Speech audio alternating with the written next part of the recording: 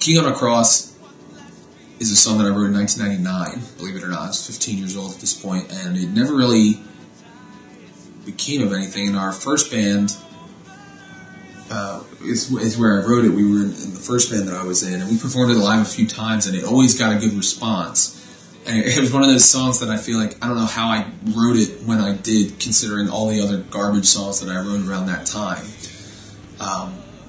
For some reason, that song just kept coming back, and we wanted to continue to use it. I remember back in high school, we were on like a mission trip, and Jeff had told me that he was in his room reading, and the header above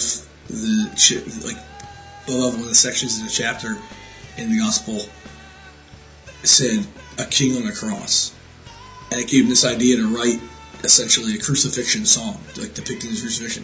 He was maybe 15, and we had this song, and it was this big, thunderous song, and we never really knew what to do with it. We recorded it so many times just to have.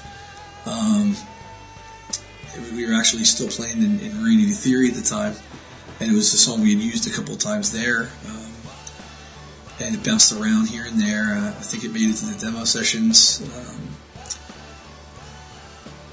but we finally were able to use it for what I believe it was intended for, and it was the title track of the Gospel Story rock opera that we work on years and years later.